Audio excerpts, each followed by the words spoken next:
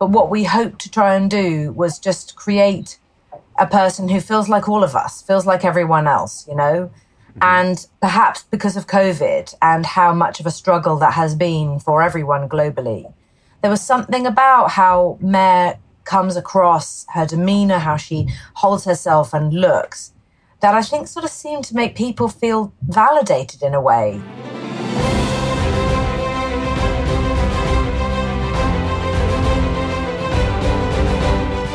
Hi, everyone. Welcome to Entertainment Weekly's The Awardist podcast, where we are breaking down the state of this year's Emmys race and talking to some of your favorite stars who, of course, are going for gold in September. I'm senior TV editor Jared Hall, and I am joined by EW critic Kristen Baldwin. Kristen, how are you? They're going for Lady Emmy. We're going to make it happen. That's true. Lady Emmy. I know. Wait, I keep forgetting. You're trying to carry on that Conan O'Brien tradition, and I keep forgetting about it. They are going for Lady Emmy. Yes, I'm excited. Well, there are some great people going for Lady Emmy. Today, specifically, we are talking limited series. We're going to break down that main category and actress in a limited series or anthology series or TV movie. It's a very long, complicated title. It's a long title. Yeah. I got to say, this episode I'm really excited about because I think these categories in particular were some of my favorite TV of the past year. And there are some of the titles that you saw every week trending, on social media. People could not get enough of them. They needed more. They wanted more.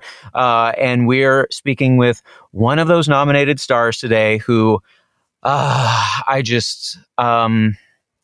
need him a split second, a moment to take it all in and remember that I spoke with her for a lovely half hour. Oscar winner, Grammy winner, I think for like spoken word album or something. Doesn't matter. I know, right? She is a previous Emmy winner and she may take home her second one this year. I'm talking about Kate Winslet. What? She's just the best. Look, there are some movie stars who just exude glamour and coolness, and, they've got that. She is all of that, but she could not be more down to earth, unaffected by Hollywood and all of that. She's just the loveliest person and really gives you all during her interview. She's there for it, for the fun, for the serious. And that's what I love and appreciate about her so much. So I'm really excited for everyone to hear that interview later. But let's dive in to to this limited series category, shall we? You want me to run them down for you? All right. Please. Well, we'll start with hers. Of course, Kate was in Mare of Easttown on HBO, which just had its run here late in the eligibility window. Also kind of in the HBO family there on HBO Max, I May Destroy You. On Netflix, The Queen's Gambit. On Amazon Prime Video, The Underground Railroad. And from Disney Plus, the juggernaut that was WandaVision. Okay, so some of these scored a lot of nominations. Queen's Gambit, I think, when that aired, it was like, what's going to beat this? Nothing's going to beat it. It's from Netflix. They're putting a lot behind it. But that series came out 8 months ago, which is just wild to believe. And 8 months in pandemic time, which feels like 3 years. Right, that's true. That's why I'm sitting here thinking only 8 months ago. It feels like it was years ago. Queen's Gambit, just a phenomenal series. I don't think I don't want to say I don't think anyone thought it was going to be boring. Maybe they did, but I did not expect what that series gave us between the time period and the a series about someone playing chess should not be this interesting or this good. It has no right to be, and it's just a knockout. I want more from it. Yes. And, it definitely, like you said, it was the most talked about thing at the time. Yeah. And, the one thing I want to say just about this limited series category, if you look at it, most of these, if not all, are really female dominated stories. And that's why I feel like this category is also, and we'll talk about it a little later, just it's such a rich race for the lead actress in this and supporting in this, because it's all of these stories are just really, there are men in them, but these are female-driven stories. So The Queen's Gambit is one that, had a lot of momentum, and it certainly won a lot of awards, but then it was that was before Mare of Easttown. So right now, Mare of Easttown has the recency, going for it. But there's, WandaVision was a huge hit.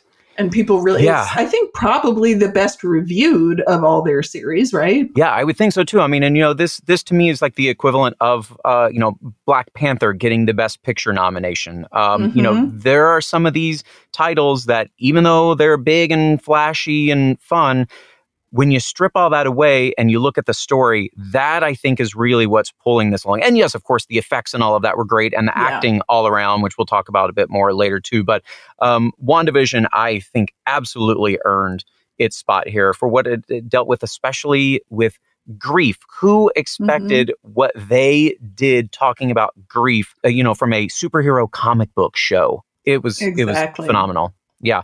But then, of course, we cannot forget, which the Hollywood Foreign Press Association, I guess they could forget it, I May Destroy You, which came out right at the beginning of the eligibility window. And it was one of those that I think it took a minute for people to watch and to catch on. But once they did, oh boy. And I will tell you this from doing our other podcast, What to Watch. We often have stars telling us what they are watching, what they love. And there's a lot of love in Hollywood for I May Destroy You. Well, and that's really a visionary work because, it's Michaela Cole from start to finish. It's sort of based on her own experience, but, she stars in it. She writes it. She's, it's really her vision, and often something that is so purely directed from one creator can really be incredible. And it told a story about consent and just modern womanhood in a way that we have never seen before. And I do think, she just got cast, by the way, in the Black Panther sequel. And so Phoebe Waller-Bridge was, sort of the it woman of the moment during the last awards season, or when Fleabag was out. And so I do think Michaela Cole is really having a huge moment now. I mean, she's been huge in England for quite a while, and now Hollywood has caught on. So could be the stealth candidate to get in between Mare and Queen's Gambit. You just never know. Yeah, it makes me wonder if Mare and Queen could split the vote in any way. And of course, there's the way that the votes are tabulated, and that complicates things too. But yeah, it makes me wonder if they might split the vote. This is a really, really tough category, and I don't know. I honestly, I couldn't tell you right now today what I think would win. And Mare of Easttown, of course, being the late entry here. Once upon a time, The Undoing was in consideration here. Another murder mystery, albeit a very different one.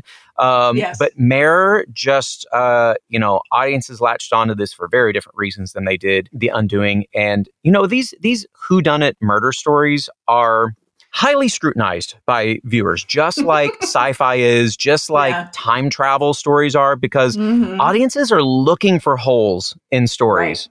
Maybe not always looking for them, but as soon as one is evident, that's all anyone can focus on and think about. Exactly. And Mare is one of those. They were so sly. You thought there was a hole in the story, and then 5 minutes later, they would address it and answer it. And you're like, man, these people are good. It's a really smart script.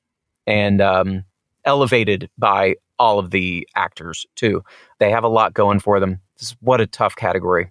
Absolutely. Yeah, check back with us on EW.com, and we'll tell you closer to the Emmys which one to pick here. We need a little more time to simmer on this one. Absolutely. And look at this lineup of actresses. You want to go through the nominees?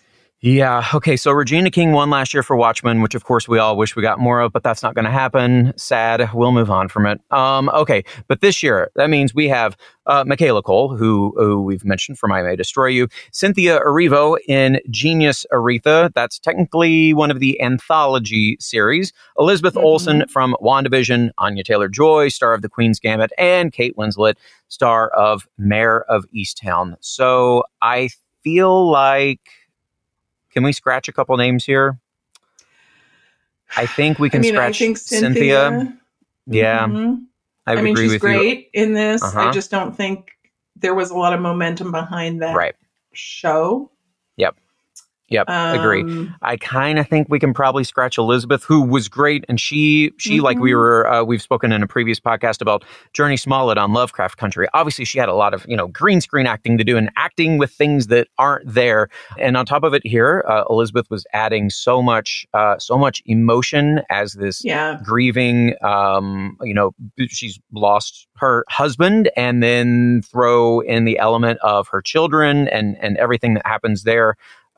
She was fantastic, but I think this is a 3-woman race: Michaela, Anya, and Kate. Yeah, and that's when you start doing sort of the scenarios. Like, I feel like Michaela will definitely, I mean, God willing, win for writing because she wrote every episode, and so if they, the voters, if they're looking to spread the love around, if they give her the award for writing, and that's also an award for sort of they're honoring her achievement with that show.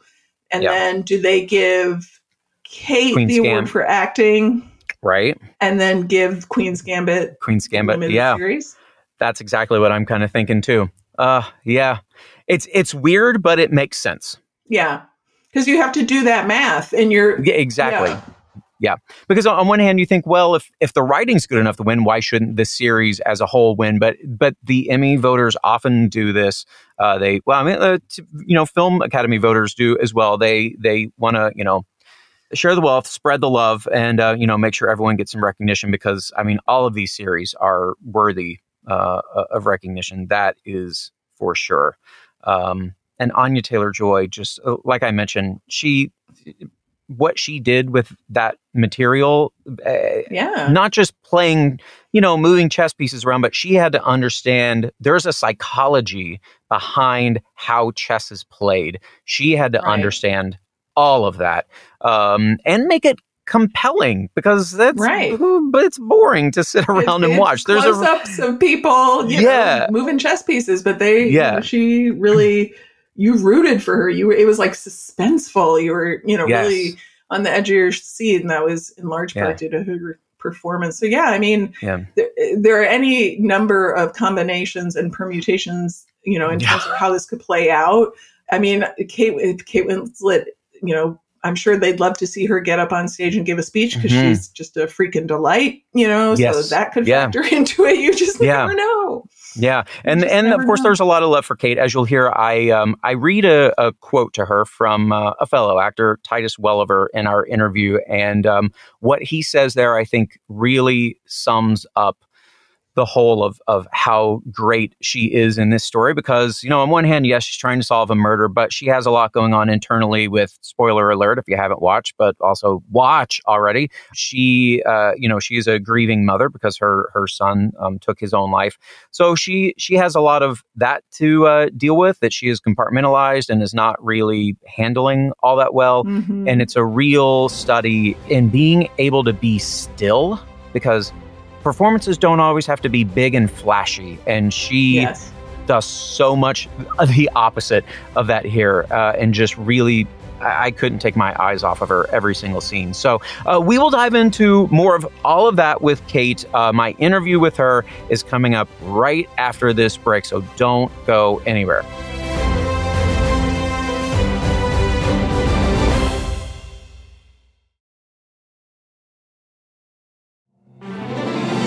You loved her in Titanic. You watched her win an Academy Award for The Reader. She's an Emmy winner for Mildred Pierce. She might be another one this year.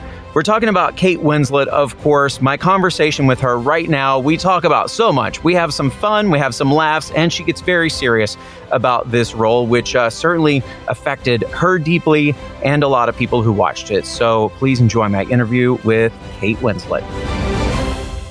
Thanks so much for joining me, Kate. How are you? I'm very good. Thank you very much for having me. Of course. We're thrilled to have you. Like I said, I feel like maybe we should both have Rolling Rocks right now. Oh, I had like 5 last night. It's good. Oh, there you go. See, well, I've got some catching up to do then for sure. Well, I've got to say, for those who don't know, Mare of Easttown received 16 Emmy nominations, which is just outstanding and all very well deserved. You are in this incredible field nominated for lead actress in a limited or anthology series or movie. It's a mouthful there. This is actually a category that you won, albeit it was a kind of a slightly different name, a decade ago in 2011 for Mildred Pierce. I got to ask first, what do you remember most about that experience, Mildred Pierce, and what do you remember about those Emmys? Well, those two, I can answer those questions with hopefully real clarity because I remember both experiences really well. I mean, shooting Mildred Pierce and working with Todd Haynes was a bit of a dream come true. I remember about 5 weeks into shooting, I feel like I sort of started to catch my breath and realized who it was I was working with, you know, what I was learning every day and working with those wonderful actors. It was quite a big production. And because it was a period piece, we had a lot of, you know, period cars and incredible locations and remarkable costumes. I had something insane, like 79 costume changes or something across the entire 5 episodes. Wow. It was crazy because it spans about 9 years in time. Right. Yeah. So Mildred changed a lot. The hair changed. The fashion actually changed in that time period. But it was a great experience, and I got to work with my beloved Guy Pearce, which was a real treat. Of course, he's just so wonderful and incredible actor. And Evan Rachel Wood, and it was a really hard. It was a hard working experience, but very, very creatively rewarding. And then I remember being so overwhelmed by the Emmys because I'd never been before and didn't know what to expect. And it was exciting. I was nervous, you know. I was really, really nervous. I think partly because also, it's going to sound a little bit sad, but I was going by myself. I was single at the time. I was no longer married to Sam Mendes. And it was an interesting couple of years in my life where I was sort of reassessing who I was and raising my children by myself and to sort of walk a red carpet and attend an event like that, sort of as an independent woman, you know, kind of holding my own head high and sort of powering through. And then when I won, I just hadn't expected to win at all.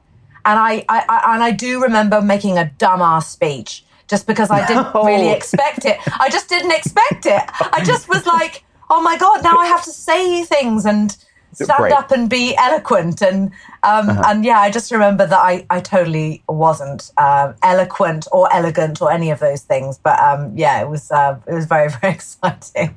I mean, I think all of us watching felt the opposite. But, you know, a lot of people will say that those award stages, presenting, accepting, that there are more nerves in those moments than like any performance you give. Is that fairly accurate? You know, it is. It is fairly accurate. And I think it's partly because, you know, being nominated for something that you have poured your heart and soul into and that takes a huge amount from you emotionally as well. Like, you know, I mean, being nominated for Mare, I can't explain how thrilled everyone is that we have these 16 nominations. And this is something that we just worked so hard on. Every single day we dug deep and dug deeper and dug a little bit deeper. And so when you find yourself in this slightly sort of out of body moment where you think, God, we're all really here and we're really sort of in competition with other people. That's the part that's quite strange, is that you find yourself in a competition that you essentially didn't freely agree to participate in a funny, thrilling as it is. But so it's quite odd because in many ways it does almost go against one's inner instinct to be, you know, I suppose blatantly competitive. It's quite an odd dynamic. I've always found it very, very odd. And I always feel really bad for the people who don't win. It's a strange experience. It's a really strange experience. Right. Because it's nothing to take away from those performances. Though everybody's obviously nominated for a reason. That's very right. Worthy. Everyone, exactly. And I feel like this year, you know, I think history is so exciting right now in terms of the shifts and the changes that we're seeing in terms of gender parity and incredibly powerful performances from women, and not just young women, you know, across the board.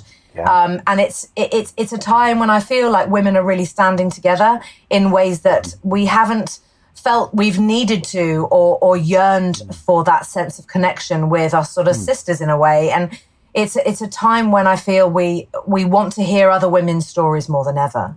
And we're hungry for that, I think, as women, as actresses, but as a sort of a global industry, I think we're opening our eyes and our ears to hearing what women have to say in a completely new way. And that is very exciting. And that makes this year very exciting. Yeah, well, this category alone and the limited series that we're on this year, they're my favorite categories of the year. And it's just been incredible work, incredible storytelling all around for sure. I have to ask quickly, where do you keep that Emmy? Is it with the Oscar and the Grammy? Okay, on the one side of the Emmy is a golden toilet brush, right? Which was won by my son, Joe, in a competition at school, a sort of like a fun talent show type thing where he improvised a drum solo and he won this golden toilet brush. So because we have like an award shelf. So the golden toilet brush is sat next to the Emmy, and on the other side of the Emmy is a sports medal that my son Bear won actually just like 3 weeks ago for coming third place in like a relay thing. I love it. That's great. I mean, put everything all together. Hard work is hard work, and it's all... Well, you have to find a way of kind of normalizing these things, you know, for family and also partly, I suppose, taking the sort of heat out of it in a way, because it's such a big thing. You know, these award shows are so huge and they mean so much to us all. And so I think a way of kind of just going, okay, back down to earth, everybody, next to the toilet brush. Yeah. Well, I guess the only thing missing from that shelf is a Tony Award.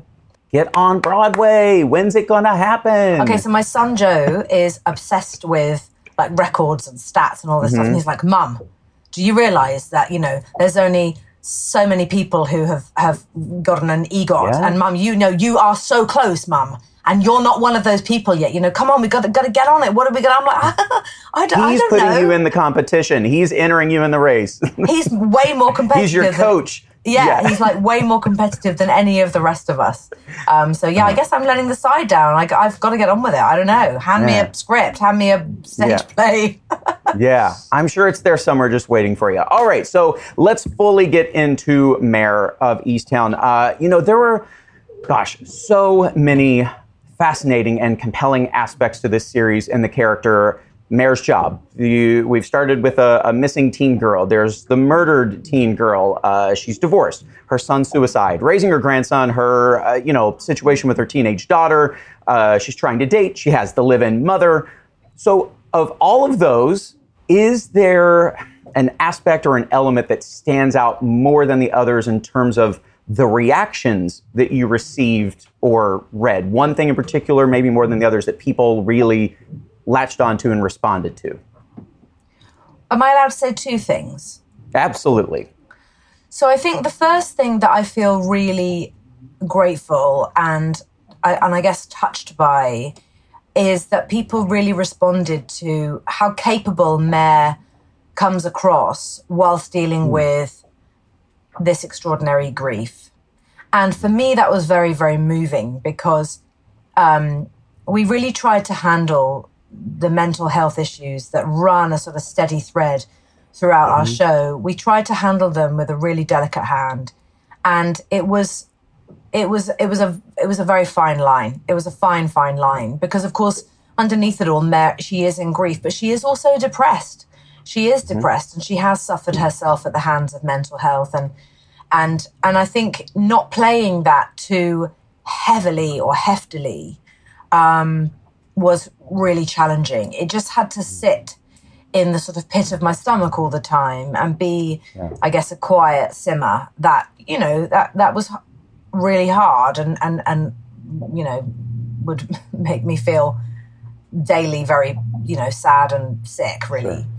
So I think the fact that people responded to that in ways that resonated with them or struck a chord with them and created some kind of a connection, that was wonderful. The second thing is how Mare looked. People have been just in raptures about how shitty we were able to make Mare look, and that was very important to us creatively. We didn't want to do a kind of like TV version of this character, or, you know, adapted for the screen version of someone looking, you know, like they haven't slept much and they don't really drink water and then they eat junk food and that they're basically depressed. We wanted to just, you know, we wanted to keep it really, really real. And we would be strict about it too. We'd be like, no, not that T-shirt, too flattering. Let's find one that's got a really bad line that hits at the hip on the widest point, you know, and we'd go for those things. No bra. She just got up out of bed. Why would she have a bra on? You know, I think it's not necessary. You don't necessarily notice all of those things specifically, but what we hoped to try and do was just create a person who feels like all of us, feels like everyone else, you know? And somehow I think, perhaps because of COVID and how much of a struggle that has been for everyone globally, there was something about how Mare comes across, her demeanor, how she holds herself and looks, that I think sort of seemed to make people feel validated in a way. And that was very, very surprising. I didn't think that people would be so, I guess, responsive and almost grateful in a way that we were able to do that. And so that's made me really pleased. Yeah, well, you know, sometimes, I mean, it's a silly statement, but, you know, the struggle is real. And that's kind of exemplified here in so many ways, for sure. On the topic of the Mare's look, you had mentioned to my colleague Samantha Highfield that it was important for you to let vanity go. And she, of course, has very specific wardrobe, really kind of doesn't stray from what I guess you could say what makes her comfortable. But even down to like the messy ponytail, I think one might think that the wardrobe and hair and makeup process may have been easier or quicker, but in ways was it opposite because downplaying everything is just as difficult as glam? A huge amount of thought and work and preparation went into all the fine details. Like it was an idea I had really early on in the kind of prep process when we were trying to figure out what her hair was going to be like. I mean, we had a kind of hysterical wig trying on session where we had short wigs and long brown wigs. And actually in Brad Inglesby's original description of Mare in episode 1, Mare, tall, athletic, with a crop of short brown hair. And I was like, tall, me? No. Athletic? No, I'm more donut-like. and I just didn't think that the short hair was quite right. I felt it might make her a bit too sort of sharp or cold looking. And actually, you know, being a woman, I know that I've gone through emotional cycles in my life where I've not wanted to look at myself in the mirror. I've certainly not wanted to go and get my hair done. You know, I haven't given a shit about what I've looked like because I just don't feel it. You don't feel feminine. You don't feel attractive. You don't feel any degree of concern for your physical self. It's all about, I guess, sort of picking your way through those tough emotional moments. And so for me, a lot of what Mare has gone through was reflected in that hair. And so we came up with this idea that if Kevin had died about 20 months previously, that she wouldn't have touched her hair ever since then. Hence why she has this sort of 4 inches of not very nice regrowth. Right. And so we built that into the wig. That was a wig. I just think that every woman knows that was a wig. It's a full and complete wig. My hair is just a bit too, it was too long. I could have happily cut it. But actually, my hair is too fine. And we wanted Mare's hair to feel like it was a bit thick and wiry and maybe a bit uncontrollable, which is why she ties it back all the time. So we couldn't really achieve that with my own hair. Plus, to be honest, I'm very low maintenance at work. You know, once I'm sort of ready to go to set in the morning, I just like to be kind of left to get on with it. And if you use your own hair instead of a wig, it takes a bit more management and kind of maintenance because it's more flyaway and you constantly have to be sort of fiddled with. So we went with a wig in the end. And, you know, at the end of the day, we added a bit of eyebrow so that my eyebrows didn't look as defined. We didn't really want anything defined at all about Mare's face.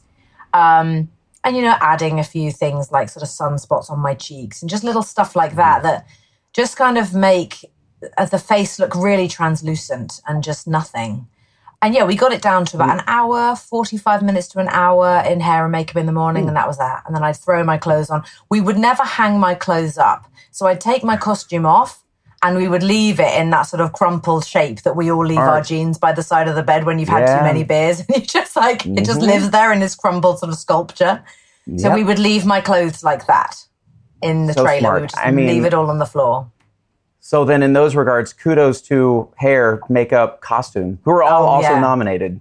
Yeah, it was it was absolutely a sort of a creative team effort. And we did have a huge amount of fun, like just breaking down the costumes. We'd be scrubbing like Marmite into the elbows of old jackets, you know, and like hitting my shoes with like a cheese grater to scuff up the, you know, the leather or the slippers, just these horrible house slippers. And we just kind of trashed them with a cheese grater.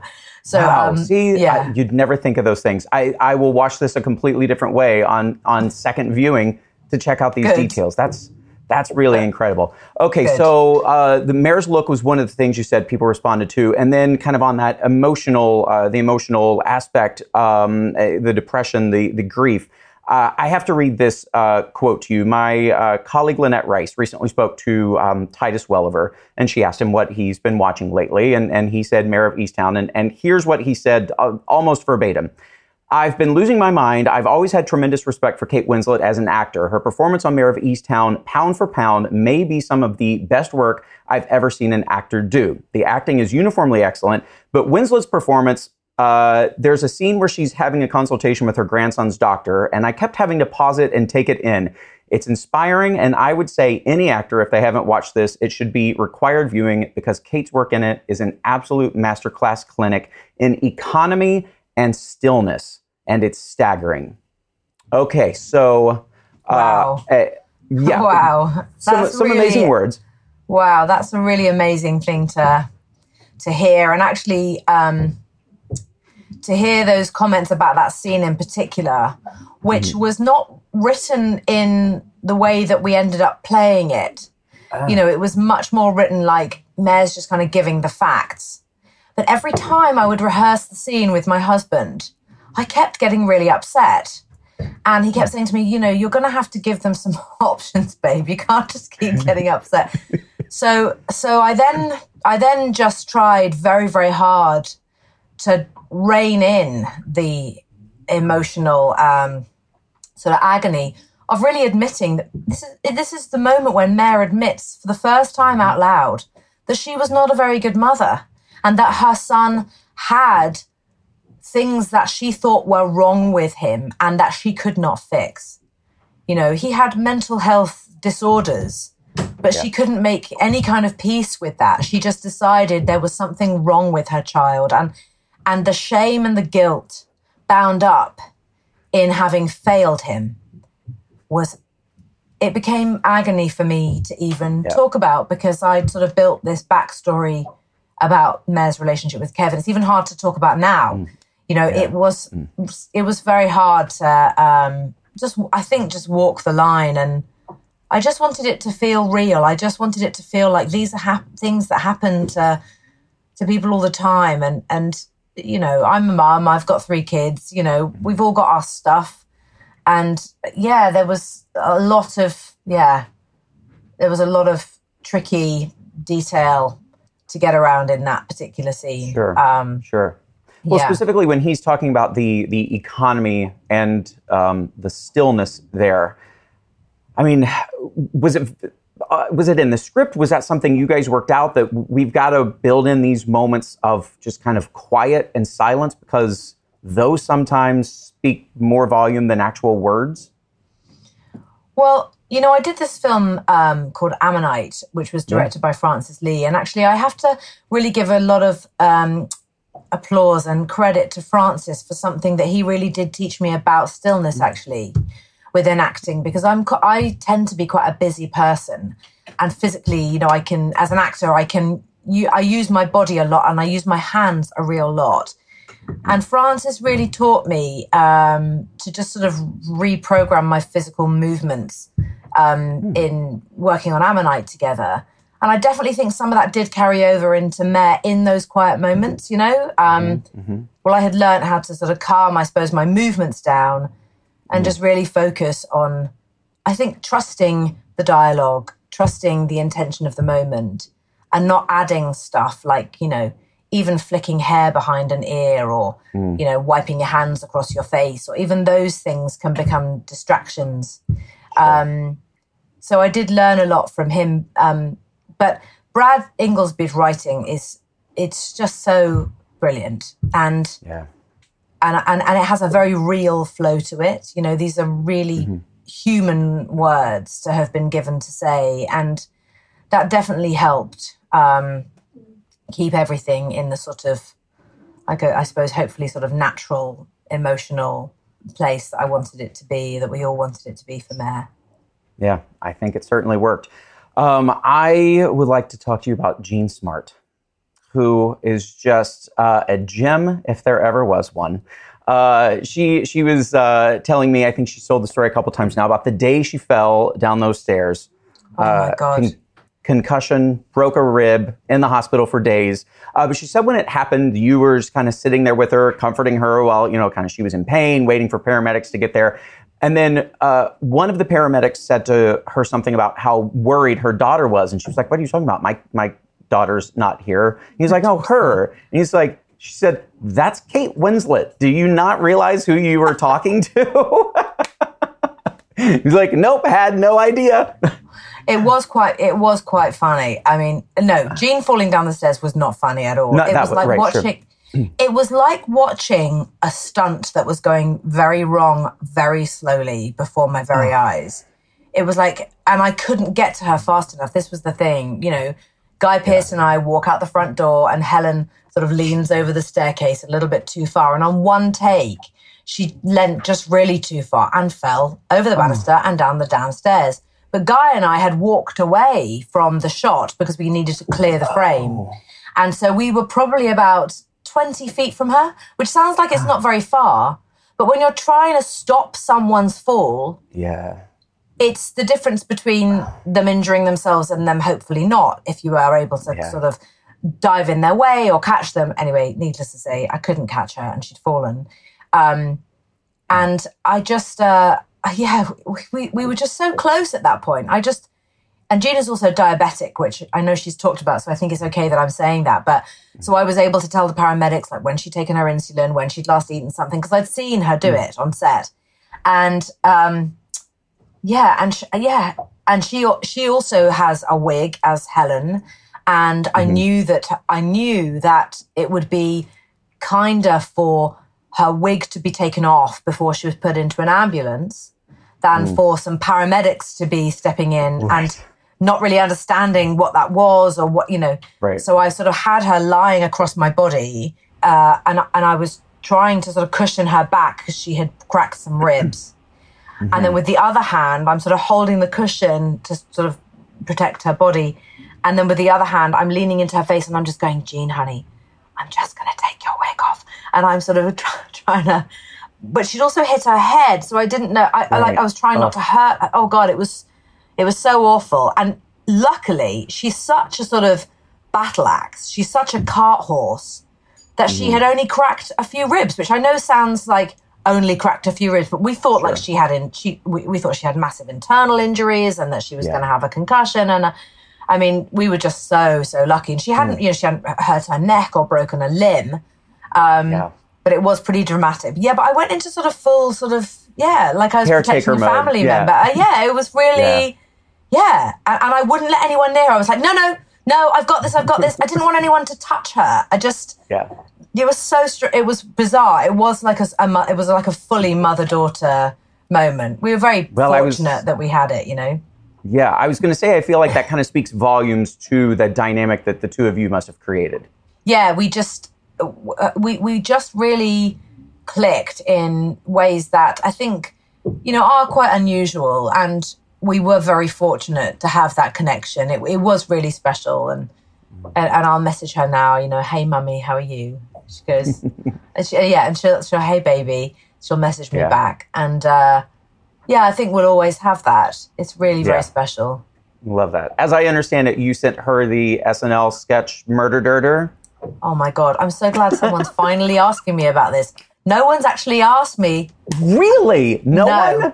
I mean, at first I had it as my first question. I was like, I should ask some other things first. But I mean, what is it? Is it a badge of honor? What say you about Murdur Durdur? I have never felt so validated as an actor in my entire life as I now do because of Murdur Durdur.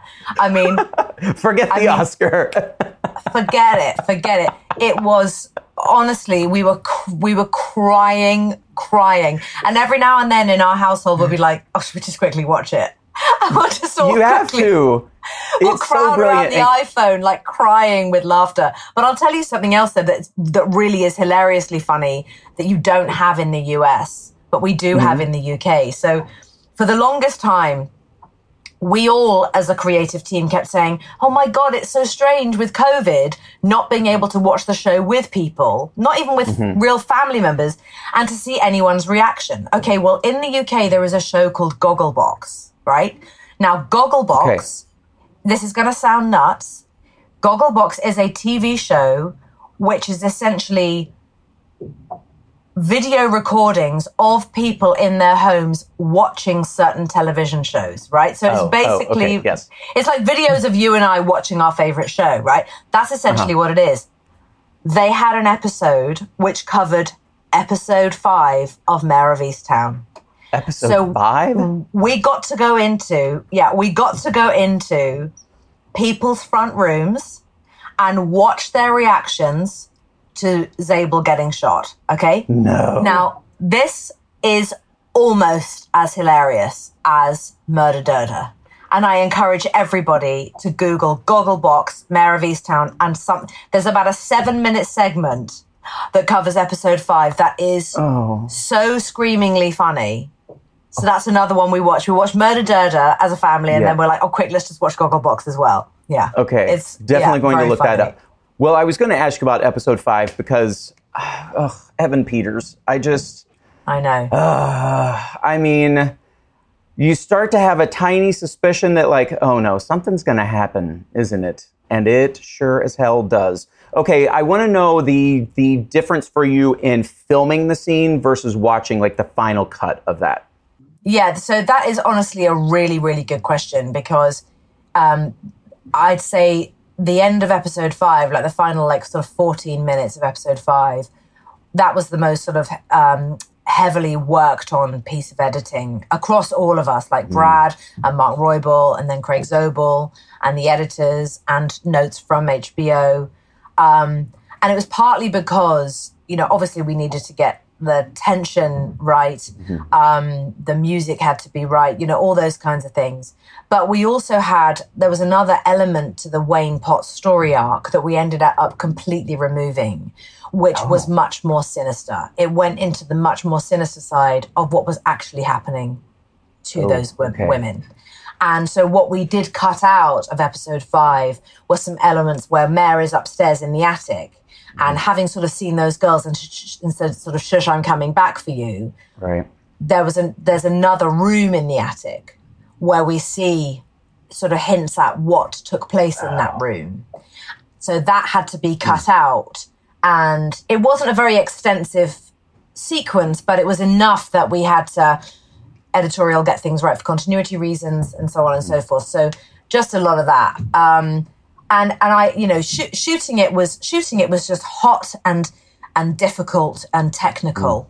But also we had to remind ourselves that not like to let a sex scene. Like a sex scene, so boring. But we had to. But no, this was much more thrilling than a sex more scene. Exciting. Oh my God, sure, so much more exciting. But we had to really get it right because, you know, in that moment of Mare going, I haven't got a gun, and Zabel has been shot. She doesn't know at that point when she runs away whether he's actually dead or not. But we had to be careful not to let her suddenly go into like action hero mode. And of course, I'd learned all these policey things. I'd learned all the technical details and not just how to hold a gun, but, you know, how to hide, how to, you know, peek around corners of rooms, etc. I'd learned all of those things. But I worked alongside a female detective named Christine Blayler, who was brilliant. And she would say to me over and over again, she'd say to me, shit happens, just keep it messy. You know, just with handcuffs, she'd say to me, it doesn't have to be perfect. Just slap them on and get them down the station. You know, she'd say things like that. So in that moment of Zabel being shot, She was full on, like, just let it be messy, because as a police officer, you do have moments of complete panic where you think, oh, shit, I've forgotten all my training. I don't know what I'm doing. And the most important thing, of course, is that she doesn't have a sidearm or handcuffs. And she has nothing. She has nothing. Mm-hmm. So keeping the stakes high in terms of the panic, that was quite detailed. And then editorially, it just went through so many versions of itself, quite honestly. But we were... we were really thrilled with how it landed at the end of 5 and how it lands on the audience when wonderful, wonderful, heartwarming, winning Zabel is shot. You go into episode 6 thinking, but he can't really be dead.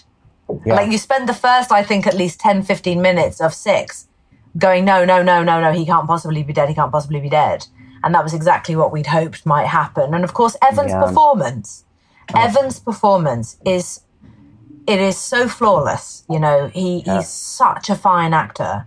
And of course he doesn't think he is, and he berates himself, and he's really, really hard on himself, like we all are, but he is really hard on himself. And so it was impossible to say to him, look, you're doing great. You're doing it all. Just be okay with it. He could never quite be okay with it. He turned in a fantastic performance. I was just hoping for a minute, like, maybe that bullet actually just hit his ear, and that's the kind of, like, that quick moment of blood we saw, but sadly, no. And of course, I mean, our time's almost up here, but I have to recognize, of course, Julianne Nicholson's fantastic and very understated and quiet performance as well. She's just phenomenal. Everyone on the team here, production design, editors, music, bravo all around on this. It's just fantastic. And there's some things that you're like, oh, do I want to watch something a second time? And it's involving murder and kidnapped people and grief and all that. But this is something I want to watch again because I know there are things I missed the first time around.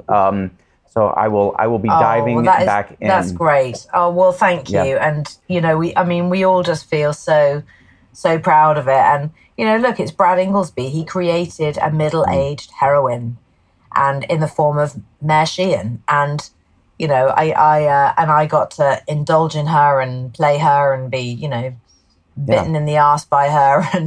And we all... And perhaps, if he comes up with another idea, we'll have another season. Fingers crossed.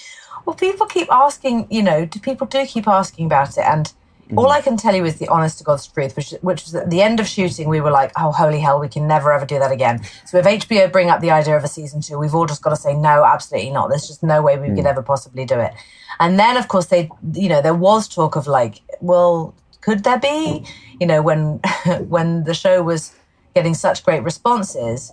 And creatively, Brad has shared some very cool ideas. And I don't know, we'll see what happens. But I also have to figure out, can I do it? Could I go through it again? Because it did, it did cost me a lot emotionally to be her. And I just have to figure out if I can summon all that up again and do it all again. Yeah. But, it was a ride, that's for sure. But we'll see. We'll see.